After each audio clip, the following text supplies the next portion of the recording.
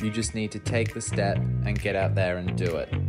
We actually can turn what we love into our career. I need to do something for myself. That you can actually live a life that's different from what society expects you to do. It's the best decision I've ever made. What are you waiting for? Are you going to wait another year? I feel so alive and free. The Van Life Series, brought to you by Augie Sundays. Hello, this is the Van Life Series podcast. If you're new here, then hey, I'm Camille, and if you're asking what is this podcast, well, it's designed to share stories of people who are giving this van life thing a go. We find out why people are interested in this lifestyle and what it's actually all about, not just what you see on Instagram or in someone's highlight reel. If you're considering van life, you may get some tips on things you might want to consider before jumping into it, or you might be someone that needs a bit of inspo to convince you to take the leap, and this might be it. In today's episode, we hear from singer-songwriter Kim Churchill, who is no stranger to van life.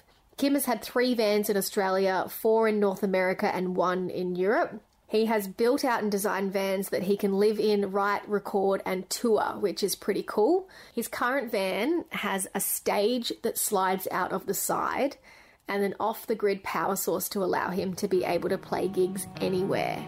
That's pretty cool. He lives quite an interesting life, so I'll hand over to Kim to tell his story. Lately, I've been wondering about the end of us and if what I did was right.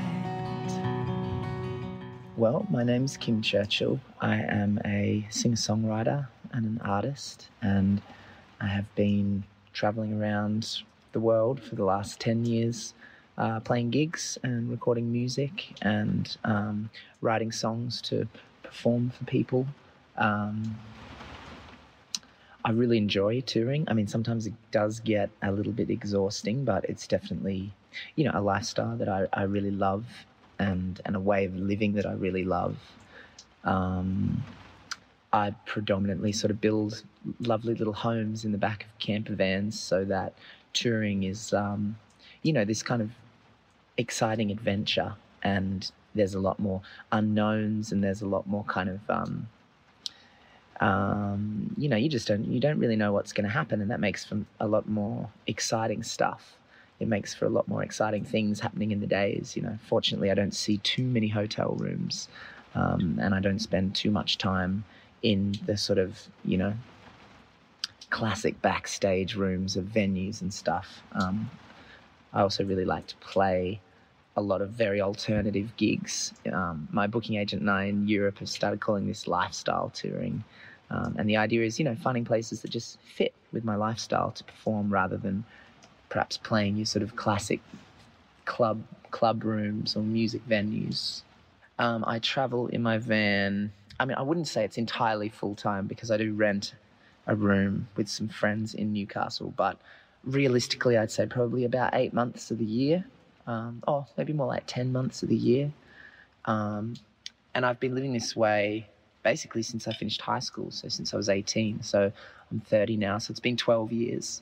And I've had quite a few different vans. I've had 3 different camper vans in Australia, 4 different camper vans in North America, and 1 camper van in Europe. And all of them are sort of built and designed so that I can live in the back and write and record music in the back and tour around and sort of play that way. And my van here in Australia, even the most recent one I've had done, has a stage that slides out of the side and off-the-grid power source, which allows me to kind of play gigs anyway, really get off the beaten track. Totally ready for the apocalypse, so to speak. The van that I'm living in and recording this from in right now is a Toyota Commuter that I bought back in 2015, I think. And when I was touring then, I had a sort of slightly bigger production and bigger stage show. And I needed to have seats still. So we had 7 seats, and I had sort of a raised floor behind that with a bed on it, and all the gear would go underneath. But as the years went on, I've sort of consolidated my touring and streamlined everything, and now I had a great friend of mine, Tyson Moore, who has a company called Undercover Creative, build me just this, absolutely ideal world, using all kind of natural and sort of recycled pieces of timber and an old chest of drawers that his mum had had for about 40 years, and this beautiful old silver salad bowl as a sink, and just a gorgeous big kitchen drawer that slides out with a small drawer fridge, a single bed and a double bed that slightly overlap but are on different levels. So the person on the single, their legs kind of go underneath the double, which is quite clever. And it's sort of, the single bed also sort of serves as a couch and a work area for me, which is really brilliant. And then I've got some solar panels on the roof, and the surfboards go on the roof, although there's a surfboard rack inside as well, which will often hold a couple of boards, but it depends how many surfboards I've got on the road. My favourite thing about my camper van would definitely be my off-the-grid stage. I worked with Yamaha on a PA system that could run on a very small power outage. So I can either run it off solar or a generator. I normally use a small generator just because, if I only had solar, it would be fairly worrying that the power would run out, mid-gig or something.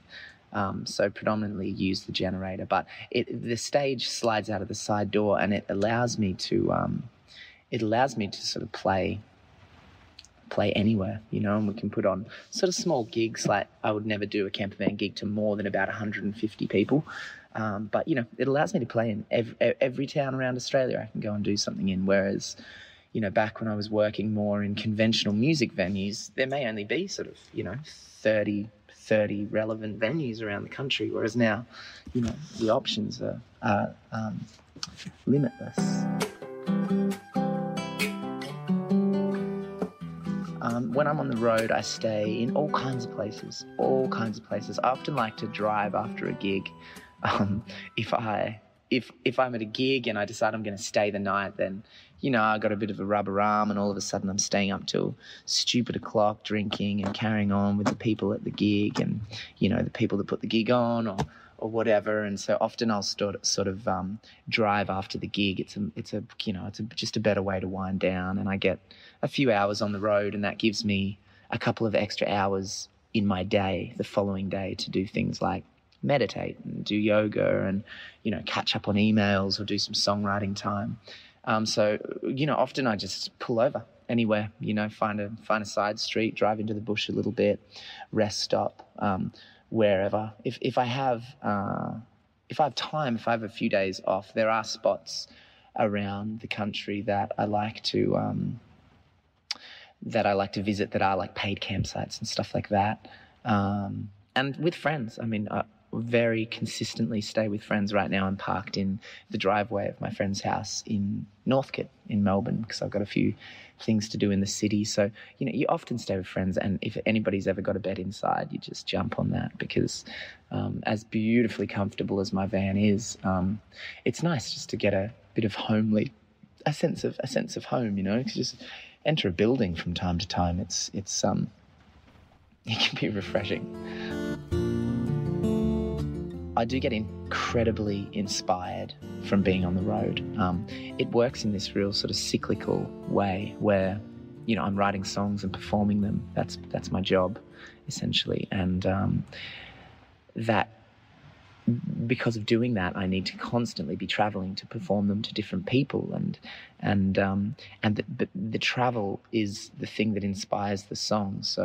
So I sort of travel around playing these songs for people, and the travel that I'm doing inspires the new songs, and it kind of, just sort of lollops along in that nice fashion where everything, my entire life is the artwork, and everywhere I go and all the people I meet and all the things that I experience are then inevitably channeled into the melodies and the feel and the vibe and the lyrics and the thoughts that I'm having and the things that I feel like writing about. A standard day in the life of Kim on the road, I wake up quite early, unless I have a late gig the night before. I'll often wake up at about 5 and make a cup of tea, light some candles, and I'll write from 5 until 7 or 8. I just find writing early in the morning is a great way to sort of get the right-hand side of the brain out of the way. It's asleep still, and I have all of these ideas and all of the beaten paths that my mind has created musically and creatively are sort of forgotten a little bit. My mind is this, sort of foggy wanderer, kind of trying to figure out where the hell it's going. And within that are all of the new pathways, the new exciting things that spur creative inspiration. So then sort of in between sort of 7 and 10, 11 o'clock, I'll probably do some yoga and meditate and surf if I'm near the ocean. I try to surf as much as I can most days. And then I'll pull out my laptop and my notebook and do a few hours of work. I call that bit work. And yeah, basically just catch up on emails, just make sure I'm on top of everything, get some social media stuff done if I need to promote gigs or promote new music or something like that. And then I'll travel wherever I need to go, sort of 11, 12 o'clock until 3 or 4 in the afternoon. We'll normally be driving or traveling.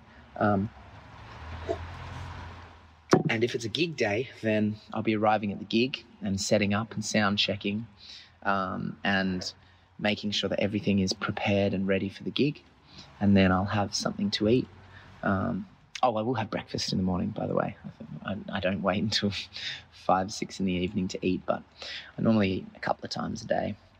So yeah, I'll have something to eat 5, 6 o'clock or something, and then it's time for the gig, and sort of say 6, 7 o'clock until 10, 11 is gig orientated and fully about the gig. And then after that, as I say, sometimes I'll drive the van for a few hours to get ahead of the next day, or I'll stick around and hang out with some friends, or do whatever I want with those hours. But I like to be asleep by 10, 11 o'clock if I can manage it. The biggest thing that I've learned so far on the road, I don't know. I couldn't possibly tell you the biggest thing. I wouldn't even know where to start. But one thing that I was thinking about yesterday that really hit home, that me and a friend were talking about, was that nothing is free. And we were talking about it within the context of, basically it was within the context of clothing brands trying to send me free clothes, which happens quite a bit. And it just branched out into this larger conversation about the fact that, nothing is really free. And when you're on the road, you sometimes think that, people are just serving up, wonderful, wonderful things for you. But realistically, you need to understand that all of it comes, not at a cost, but all of it comes because they're interested in that as well. And there are beautiful moments on the road where people just want to look after you and stuff. But that leads to friendships, and friendships can be beautiful, but they involve time and commitment. And I'm not marching around places sort of accepting beautiful amounts of hospitality off somebody and then never talking to them again. Like that is then a friendship. And what I'm bringing to the table is friendship, and what they're bringing to the table is friendship. And that's beautiful. But I think that's a big thing that I've learned, is that nothing is free, and that the people that you meet on the road all are real people that have desires and thoughts and emotions and love to give and love to receive. And any time that I'm traveling and meeting people, I need to stay aware of this and not just think that, that I'm being served up sort of free hospitality or free whatever, And I think that's a really good lesson to learn on the road. Every day you'll have interactions, you'll meet people, you'll experience things, and all of this is something to be grateful for and something to understand within the context of what you're doing and within the context of what you're going to do, and where and how you're going to dedicate your time and your emotional labor and your emotional energies and stuff. And that allows you to be honest, to positively say no more often than you might otherwise, because a lot of the time, it's important to say no, and it's important to look after yourself and understand what you are, how much you can take on and how much you can handle of this wild existence on the road on a day-to-day level. I prefer to travel on the road with people especially if I'm playing gigs. You know, I have a lot of dear friends, and it's really lovely to see them and spend time with them. And I think that gives the road and the journey of the road, you know, it just gives you a companion. It gives you somebody to bounce your emotions off and experience with together. Having said that, it's my time on my own in the van is also really, really important. It doesn't happen an enormous amount, but, you know, maybe once or twice a week, whether it's because I'm touring by myself or in between shows and the people that are with me for the shows are off doing other things. I will be on my own in the van, and though they're minimal amounts of time, as I say, maybe once or twice a week, those times are really important for reflecting and for just enjoying my own company and considering everything that's been going on, and the space in between different hangs and different company that allows me to appreciate what those things are and what those people are and what those experiences are when they come. Best person I have met on the road, that is literally not answerable. I'm sorry, but I just literally could not pick a person that I've met on the road that is better than anybody else. I'm going to talk about my first front of house sound engineer, Elmo Heavey, because he springs to mind and he's been on the road with me. Basically, he started touring with me back in 2010. And 2010? Yeah, I think I met him in 2009. He started touring with me in 2010, and he lived in the back of the van with me for 4 or 5 years. And when we were touring in Canada, he fell in love with a girl when we were on Vancouver Island playing a gig in Nanaimo, and they ended up having a kid together, Frankie. And so Elmo doesn't tour that much with me on the road, but they had another child, Isla, who's my goddaughter, and we're still really close, and he still works on my live gear a fair bit, and he'll come away on tour sort of maybe once every couple of months for a few days, do a few gigs that are sort of close to where he lives. And he's just been like a phenomenal older brother figure for me. He has this company now called Rolling Stages, which he does like a stage in the back of this massive trailer that he can sort of set up all by himself, and he puts on gigs. It's sort of like a big version of my camper van stage, a big, much better version of my camper van stage. And he's just a phenomenally inspiring person. Last week he built me a pedal board that fits inside a kick drum that can open up and come apart, and the whole thing goes in a kick drum case and is under 23 kilos, so I can fly with my pedal board and my kick drum, which, you know, he's just a genius. The best place I've travelled in the van, again, I'm sorry guys, but I just literally cannot pick one best place. So I'm going to give you just a great example of a place I've been that I really like. I was in Bellingen a couple of weeks ago, and I go there probably 2 or 3 times a year and play gigs. But Bellingen just has this beautiful array of rivers sort of passing through, and wonderful spots to swim. And it's just a gorgeous little town you can always hear bands playing in houses nearby, and there's always music playing, and you know, there's just a lot of healthy food. Everybody just looks like they eat vegetables grown in their garden and swim in rivers all day, which is literally what happens. And Bellingen is just... I found a beautiful yoga studio as well. I did some phenomenal yoga sessions with my dad, which was really cute. But yeah, Bellingen is probably the first place that comes to mind that I've really, really enjoyed recently. The hardest thing about this lifestyle is the uncertainty, you know. It's also the most enjoyable part, but yeah, I find that I end up folding all of my clothes really neatly into my bag and having every little thing that I own have its specific place in my bag so that I'm really certain of where everything is. And I find that certainty is something that, you know, I savor because it's just so rare in this way of traveling. There's just so much is uncertain, and there's very little for you to sort of really rely on and really fall back on. So you're constantly kind of in this forever moving and changing and warping world. And that lack of certainty can make you feel quite adrift and make you feel quite ungrounded. And that can be really, really difficult. I think a lot of people that live this way, especially when they're playing gigs, you know, they end up leaning on drugs and alcohol and things to, one, recreate the high of the live performances, but two, to just sort of lubricate the process of constantly moving and constantly changing scenes and changing environments, and that can be really dangerous. So I think it is a very difficult part of it that can lead you to a bit of strife. You really need to find ways to create gentle and reassuring certainties in your days, routine, stuff like that. And find ways to stay grounded. For me, it's meditating and yoga and surfing. But yeah, the uncertainties become quite difficult. My advice for anybody thinking to converting to van life would be